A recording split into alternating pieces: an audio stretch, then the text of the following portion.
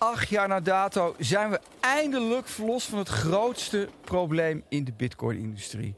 Een schikkingsvoorstel van Mt. GOX, het 9/11-moment in de Bitcoin-industrie, is wat mij betreft het nieuws van dit moment. Het schikkingsvoorstel lag lang, grote schandaal was het, grote financieel schandaal, maar het is nu voorbij. Het nieuws van de week. Beste reizigers, welkom in de CRYPTOTREIN met Mark Koster. Deze trein reist langs meerdere stations met elke aflevering een andere gast. Cash in en reis mee.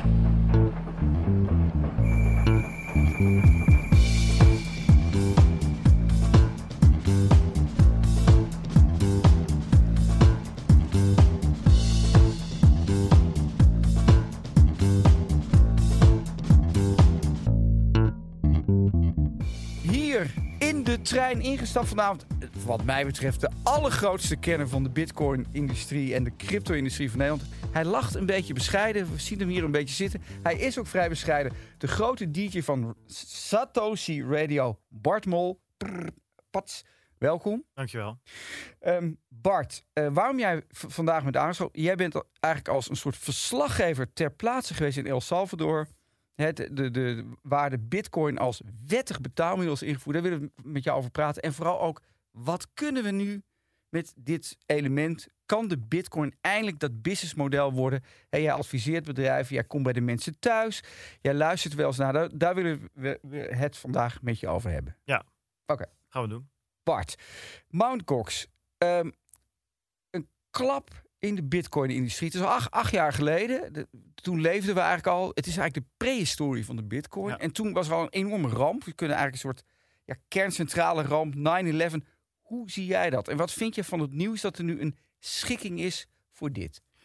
Nou, het is vooral fijn voor alle mensen die daar toen de tijd last hebben gehad van die hack en een gedeelte van hun Bitcoin zijn kwijtgeraakt. Die kunnen nu toch nog wat terugkrijgen. En het was eigenlijk volgend het op een periode toen de tijd van dat Bitcoin eindelijk wat omhoog ging. Hè? Dat het een soort van de eerste bull run die we toen gezien hebben. En toen is het helemaal misgegaan. En fijn dat het nu al die tijd daarna, dat het schikkingsvoorstel nu is aangenomen door de slachtoffers. En nu moet het volgens mij nog goedgekeurd worden in Japan. En dan kan het uitbetaald worden. Ja, misschien moeten we voor de mensen die het niet helemaal weten, voor mensen die niet helemaal historisch zijn ingebed in de Bitcoin-industrie. Je zegt, toen ging de Bitcoin omhoog, maar moet even het perspectief plaatsen. Misschien weet jij beter dan ik, dat was toen een paar $100, euro. Ja, voor mij net over de $1.500. Ja, iets in die richting. En toen ging hij terug naar 1. Volgens mij. Nou, hij ging heel erg. Maar hij ging enorm terug, inderdaad. Ja, dus dat was toen een enorme klap. En zou je dat nog kunnen? En dat gebeurt nog steeds. Maar hoe zie jij dat? Zou zo'n eruptie, zo'n totale hack, een grote diefstal, kan dat nog steeds? Ja, het gebeurt nog steeds wel. Alleen het grote verschil is dat Mt. GOX was op dat moment eigenlijk de enige echte exchange waar je bitcoins kon verhandelen online. En tegenwoordig heb je natuurlijk, je hebt Coinbase, die hebben die beursgang gemaakt. Je hebt Binance, dat is een enorme partij. En je hebt Kraken natuurlijk, Gemini van de Winkelvoss-broers. Dus ja, als er nu eentje helemaal eraf gaat, dan zal het minder impact hebben dan dat het toen de tijd had. Ja. Toen jij hier binnenkwam en ik tegen je zei, we gaan het ook over Mt. GOX hebben, toen leefde ik nog niet. Nou, niet in de Bitcoin-wereld. Nee, maar dat vind ik dan wel grappig. Want ik kijk nou naar een grote kenner. Dus hoe jong deze industrie nog is. Is dat een soort besef wat er nog wel is? Ja, zeker. Er wordt altijd een beetje online gesproken van de klas van en dan een bepaald jaar. Dus ik ben van de klas van 2017. Net als veel anderen. En dat is inmiddels ook alweer 4 jaar. Maar daarvoor heeft zich van alles afgespeeld. We hebben Mt. GOX is er eentje van.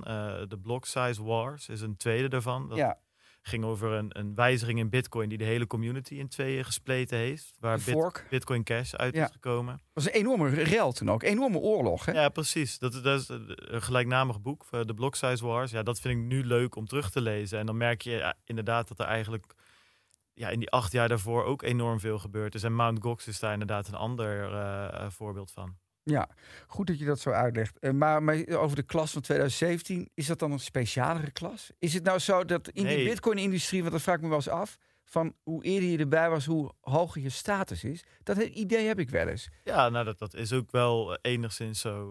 Bijvoorbeeld, ik had van de week een andere podcast en dat was met Aaron van Weerdem. Ja, die man die is er vanaf het begin is hij erbij en schrijft hij erover. En toen niemand het interesseerde, schreef hij al artikelen. Ja, daar heb ik wel respect voor. Ja, weet je, dat is wel een paar klassen hoger inderdaad. Dus hoe verder terug in de tijd, dus als je klas 09 bent of 010, dan ben je of 10-1-0, dan ben je echt een dinosaurus. Dan hebben we het over Satoshi en Hal Finney zelf. Dat zijn natuurlijk de echte legendes, ja. Hoe ben jij hier nou dan in terechtgekomen? Je zegt, ik ben uit de klas van 2017. Ja. Je bent ook helemaal erin gedoken. Hè? Je was een keurige student, keurige werker in een corporate omgeving. Zeker. Dus dat heb je keurig gedaan. Maar hoe ben je er toen langzaam uitgevloeid? Hoe is dat toen gegaan? Ja, Bitcoin paste precies in mijn in hetgeen wat ik interessant vind. Dus het heeft met IT te maken, het heeft met economie te maken. En daar kwam het podcasten nog eens bij natuurlijk. En ja, dat was een soort, dat raakte voor mij, zat precies in de sweet spot van wat ik leuk vind. En daar ben ik toen met een paar vrienden ingedoken. En natuurlijk ook omdat die toen de tijd ook weer heel erg aan het stijgen was. Toen naar $3.000 op dat moment volgens mij. Ja, september 2017 ongeveer, toch? Ja, iets in de zomer. En daarna is het natuurlijk heel hard gegaan naar 20.000. En ja, toen daarin gedoken en uiteindelijk steeds minder naar de prijs aan het kijken en steeds meer naar alles daaromheen. Maar was je zo'n nerdje dat dan snel geld wilde verdienen? Ja, in het begin zeker wel, ja. Ja? Ja, niet eens een nerdje. Dat nerderige kwam later pas eigenlijk. Het was meer gewoon dat je die prijs omhoog zou gaan. En ja, goed, op een gegeven moment dan heb je die koers wel gezien. En heb je een paar keer gezien dat het in elkaar stort en een paar keer gezien dat het weer omhoog gaat. En natuurlijk is het leuk dat hij nu ook weer op een all-time high staat, maar ja, er zijn inmiddels zoveel andere dingen. Ik zeg wel eens, in 2017 wilde ik van Bitcoin kunnen leven. En dat was het idee dus eigenlijk om zoveel mogelijk Bitcoin te hebben, dat je er gewoon met pensioen kan. En inmiddels leef ik van Bitcoin, maar meer door podcasts te maken, door mensen te helpen, door nieuwsbrieven te schrijven. En, dus ja, het is gelukt in 4 jaar, maar wel op een andere manier dan dat ik gedacht had. En op een leukere manier, denk ik. Ja, het is een beetje, dat zeggen ze wel eens bij de Gold Rush. Hè? De mensen die naar het goud aan het graven waren, die werden het niet rijk van. De mensen die de weg hebben aangelegd wel. En mensen die een hotel bouwden ook. Ja, die de zeefjes aan het verkopen. Die de zeefjes aan het verkopen. Dus jij bent eigenlijk een zeefverkoper in de Bitcoin-industrie. Ja, zo zou je het kunnen zien. Moet ik wel zeggen dat dat je bij ons, bij onze podcast, Satoshi Radio, hoef je niet aan te kloppen puur om te weten van op €100 moet je deze coin kopen of verkopen. Nee, want we hebben Van de Pop hier ook gehad. We hebben het over grafieke porno gehad. Ja. Dat doe jij niet. Nee, ik hou het in de gaten. Ik vind het leuk om ze nu en dan eens te lezen wat ze erover te zeggen hebben. Maar daar houdt het voor mij wel op. Nou ben je in El Salvador geweest. We springen helemaal vooruit. Hè? 2017, de nerd die met zijn vriendjes een beetje geld wilde verdienen. Maar nu ben je een serieuze propagandist geworden in El Salvador. Het land dat het heeft als wettig betaalmiddel. Hoe zie je dan als ambassadeur? Of wat is je rol daar dan als je daar binnenkomt? Nou, het grappige was dat ik voelde me ook een beetje een Jehovah wat dat betreft. En ik zat er in Nederland dus aan te denken. En toen maakte El Salvador bekend dat ze Bitcoin zouden aannemen als wettig betaalmiddel. En toen werd in de Bitcoinwereld direct bedacht waarom dat goed was voor dat land. Hè? Ja. Gingen we met z'n allen wel eens even bedenken waarom dat goed is voor El Salvador. Maar ze waren er niet zo blij mee. In aanleg niet. Hè? Er werd ook gezegd, waar is ons geld? Er waren ook opstanden toen. Ja, nou, daar kan ik zo eventjes op terugkomen. Maar het punt was dat ik dus wilde kijken van we hebben nu al die verhalen verzonnen. Hè? Remittances, geld dat gestuurd werd van Amerika naar El Salvador. 70% van de mensen geen betaalrekening, noem het maar op. En ik wilde daarheen om die mensen te vragen, klopt dat nou? Heb jij een betaalrekening? Heb jij een bankaccount? Krijg je geld van familie in Amerika? Klopt dat zo lastig werkt bij Western Union? En daarom ben ik daarheen gegaan. Meer om mijn eigen Jehovah-getuigen-achtige verhaal ook even te factchecken met de mensen daar. En? Ja, nou, dat bleek best wel aardig te kloppen. Ja, wat ik het leuke vond, en dat komt precies terug op het punt wat je net maakte, dat er inderdaad ook wel mensen waren die zeiden van, ik vind het op zich een goed idee, maar ik weet er gewoon te weinig vanaf. Dus niet aan mij besteed. Geef mij maar cash nog steeds. Ja. Dus Er waren ook wel mensen die niet 100% positief waren. Maar je komt uiteindelijk, bleek toch wel dat heel veel van de dingen die van tevoren verzonnen waren. En als verhaallijn, zeg maar, die klopte toch wel aardig. Oké. Ja. En je ziet nu, we zijn er weer een stuk verder, dat het weer beter gaat dan verwacht. Hè? Het was een soort, we willen het niet, maar het is de argwaan is wat minder. Ja, nou ja, goed. Je hebt gewoon het is best wel een gecompliceerd land. Een complex land. En er is een burgeroorlog geweest. Heel veel corruptie. Zowel links als rechts daar. Hè, Ja. qua partijen. Ze hebben daar 2 partijen eigenlijk in het land. Ja, die hebben zeg maar aangesloten aan elkaar. Allebei een beetje de boel verpest. En daardoor is er nu eigenlijk 1 president vanuit het niets aan de macht gekomen. Ja. Die een absolute meerderheid heeft in zowel zeg maar, de Eerste en de Tweede Kamer. Ja, dat betekent dat je heel makkelijk wetten er doorheen kan krijgen. En dat heeft hij ook gedaan, met onder andere die Bitcoin-wet. Dus je ziet gewoon dat er ook best wel wat tegenstand is tegen de president. En Bitcoin is een van de dingen die aangegrepen wordt om dan de straat op te gaan. Ja. Dus het ligt complexer dan alleen Bitcoin. Goed dat je dat hier vertelt. Dan even over de business side ervan. Dit is dan een onderdeel, wettig betaalmiddel. Ja.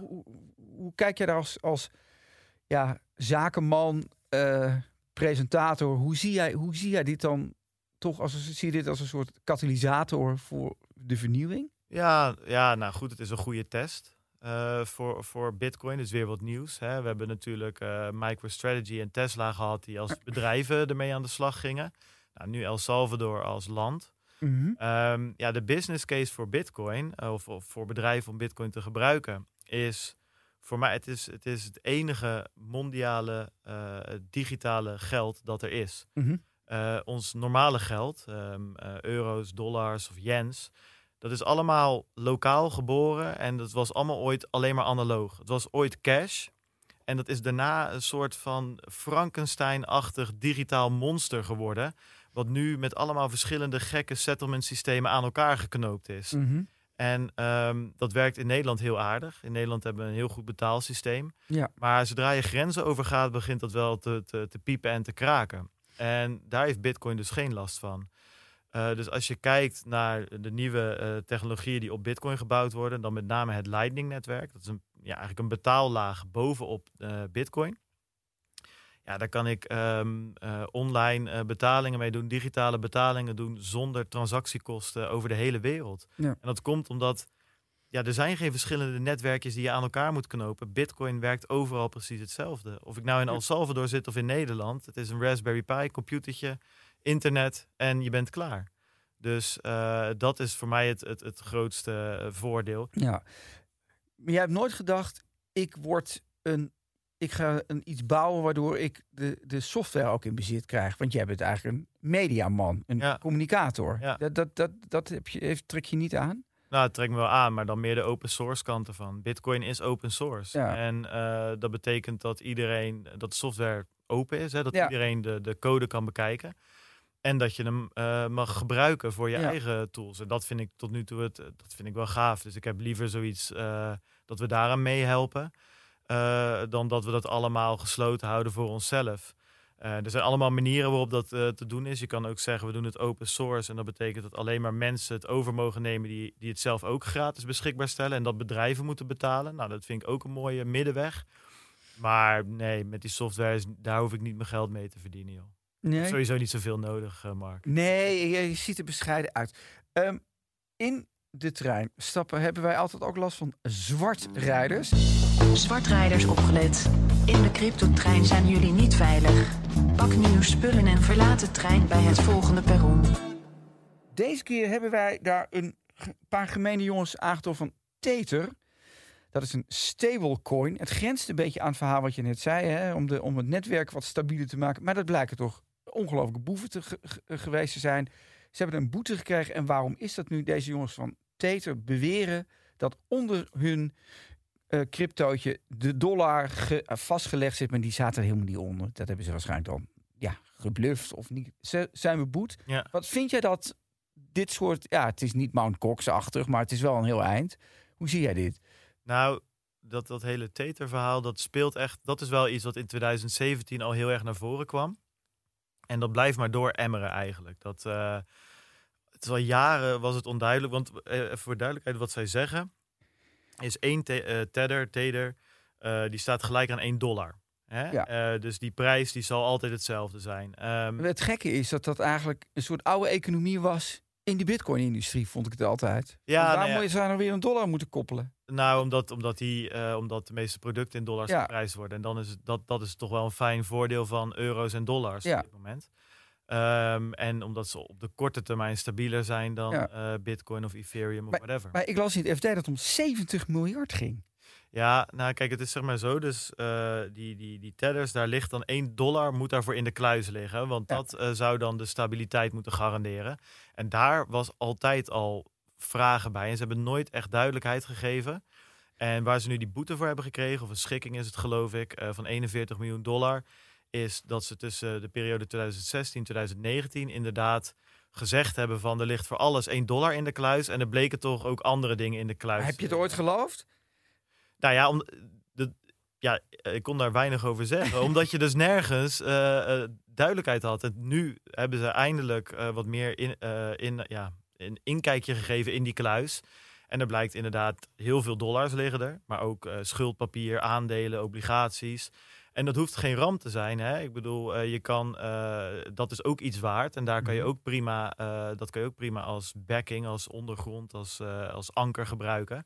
Alleen, dat hadden ze nooit gezegd. En dat is het punt waar ze nu volgens mij voor beboet zijn. Maar vind je dan terecht dat we betrappen ze hier in de trein, dat ze dan, normaal krijg je dan €35 boete, dat ze dan 41 miljoen, want die Amerikanen zijn veel strenger dan in Europa is het, je moet je niet meer doen, maar dan mag je gewoon de deur uit. Maar nou word je wel even aangepakt. Nou, de SEC is wel van de boetes, ja. Maar ik moet maar 41 miljoen, hè?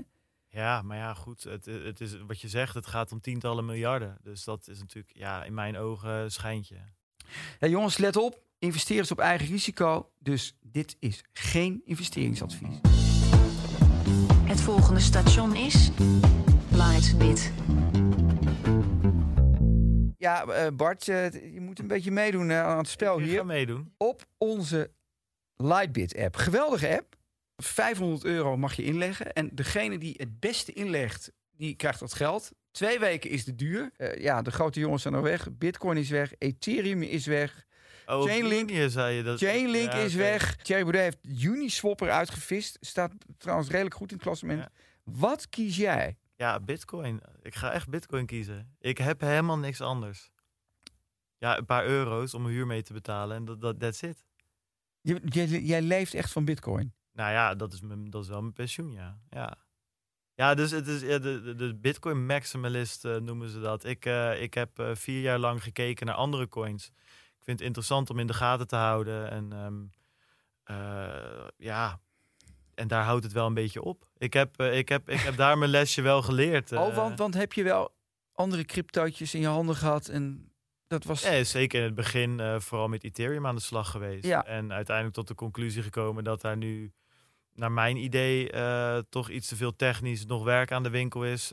Dat ik daar echt 100% in geloof. En dat heb ik met Bitcoin wel. Ja, maar hoe zie je dat met die wallets en die apps? Vind je dat, kijk, want Lightbit, die doen dat goed. Betrouwbaar, snel, veel keuze. Hoe zie jij dat? Is dat voor jou waar je op handelt? Is dat voor jou, waar let je op? Ja, nou ja, goed. Ik heb het voorrecht met al die apps dat ik de meeste jongens erachter ken. En ze de hand geschud heb en een keer gesproken heb. Ja, en dan kan je toch vaak wel bepalen van oké, met wat voor jongens heb ik hier te maken. En in Nederland hebben we het geluk dat we echt een hele volwassen broker sector hebben. Hè? Want het zijn vaak brokers, een aantal exchanges zitten ertussen. Ja, en daar hebben we het echt mee getroffen. Maar kun je daar eens iets meer over vertellen? Want dat weten heel veel mensen niet. Want Nederland heeft natuurlijk een hele goede financiële... de fintech-industrie in Nederland goed. Atje natuurlijk fantastisch. Adriaan Mol heeft het over. Dus zo'n Lightbit en dat soort... Vind je dat dan ook typisch Nederlands? Dat het zo goed geregeld is? Ja, ergens wel. Want veel van die clubs zijn er ook echt al 5, 6, 7 jaar bij. Die zijn niet het afgelopen jaar opeens ontstaan over het algemeen. Hè? Dat zijn echt wel gasten die... Ja, wat ik zeg, die de Mount GOX over het algemeen wel hebben meegemaakt. Dus dat zegt inderdaad wel iets over de ondernemersgeest in Nederland en ook in die sector. En daarvoor vind ik het ook jammer dat ze de laatste jaren best wel bestookt zijn met een redelijk harde regelgeving die er vanuit Europa en later in Nederland overheen is gekomen. En op wie doe je dan precies? Op de DNB. Nee, de DNB doet het. Maar wie hebben daar dan last van gehad? Allemaal. Ja. Jij vindt dat het te hard is gegaan? Nou, het is een Europese richtlijn geweest die behoorlijk streng en rigoureus en snel in Nederland is ingevoerd. Ja. Waar de sector best wel op heeft gereageerd en gezegd heeft van dit kan je beter op een andere manier doen. Ja. Best wel meewerkend zichzelf heeft opgesteld. En ja, nou, dat is toch op een redelijk harde manier er doorheen geduwd, vond ik zelf. We hebben ook in onze uitzending altijd een kreet. Die moet je duiden of uitleggen. Het is op zich een simpel woord, maar het is nog niet zo makkelijk. We zijn bijna bij het eindstation. Maar eerst nog de vraag. Wat betekent De wallet. Ja. Hoe belangrijk is die in de Bitcoin-industrie of in de cryptowereld? Nou ja, het komt erop neer dat je het kan vergelijken met je ING, Rabobank of ABN-app, je bankieren-app. En dat is de plek waar je je bitcoin of andere cryptocurrency terug zal zien. En daar zal je dan zien, je hebt 0,01 bitcoin of zo, of iets in die richting. En je wallet is ook de plek waar je dus transacties kan doen en transacties kan ontvangen. Ja. En dat je dat ook kan zien. Dus eigenlijk is het echt gewoon een bankieren-app, alleen dan voor bitcoin of cryptocurrency. Het verschil is een beetje, en dat is leuk als je dat leuk vindt om verder op te zoeken, dan moet je dat doen. Bij een bank werken we met rekeningnummers. Je hebt gewoon 1 IBAN en daar kan je net zoveel bitcoin, of in dit geval euro's heen sturen als dat je zelf wil. Ja, bij bitcoin en andere cryptocurrency werk je met public en private keys. En je wallet zorgt er eigenlijk voor dat die koppeling er is, dat goed gemaakt wordt en dat er voor elke transactie een nieuwe public key gemaakt wordt en ga zo maar door. Maar dan hebben we allebei natuurlijk die handel wel eens gedaan. Toen jij dat voor het eerst deed, had je toen ook het idee van, ik behoor bij de gemeenschap, ik krijg een nummer, ik ben met een ander nummer in gesprek. Hoe had je een romantisch gevoel erbij, achter al die nummertjes? Nou, ik had vooral zweethandjes over het algemeen. Weet je, ik denk dat iedereen die ermee begint, als je een transactie doet en dan krijgen ze een IBAN is al lastig uit je hoofd te leren. Hè? Een rekeningnummer bij een bank. Laat staan zo'n Bitcoin-adres. Dat is nog veel moeilijker. Dat is niet te doen. Maar kun je begrijpen dat mensen daar doodsbang voor worden? Ik word er nog steeds doodsbang van. En dat is ergens ook goed. Want het hele idee is dat je zelf volledige controle hebt over je geld. Nou, daar hoort ook een hogere mate van verantwoordelijkheid bij. Ja. Vind ik wel dat we daar, en daar probeer ik altijd mijn best voor te doen, nieuwe mensen daarbij moeten helpen. En ik vind ook dat in die wallet software, dat gaat tegenwoordig heel goed. Maar dat het introductieproces wel wat gestroomlijnder moet. Ja, want je moet 24 woorden intypen. Hè? Ja. Dat is voor echt allemaal gekke woorden. En die moet je dan intypen en dan in de juiste volgorde. En dan kom je erin. Ja, dat is eigenlijk je ultieme backup, die 24 woorden. Ja, dat klopt. Dat heet je seed. En wij zeggen in de podcast altijd, die vul je nergens in. Nooit. Nee. Als iemand daarom vraagt, als jij die aan mij zou geven, dan kan ik bij jou bitcoin. Ja, kan ik ermee doen wat ik wil. Ja. Jij ze kwijt. Ja, goede wijze les. Mooi. Dus zo voor mij zijn we een beetje rond. 8 jaar geleden, Mount GOX begon. Vandaag afgerond. En jij komt best met een optimistisch verhaal. Ik ben super optimistisch. Het beste is yet to come, denk ik. Ja. Dankjewel. Alsjeblieft. Ongelooflijk hè, deze verhalen. Als je nog meer van dit soort verhalen wil, nu abonneren op de CryptoTrein. Hup, hup, hup, hup.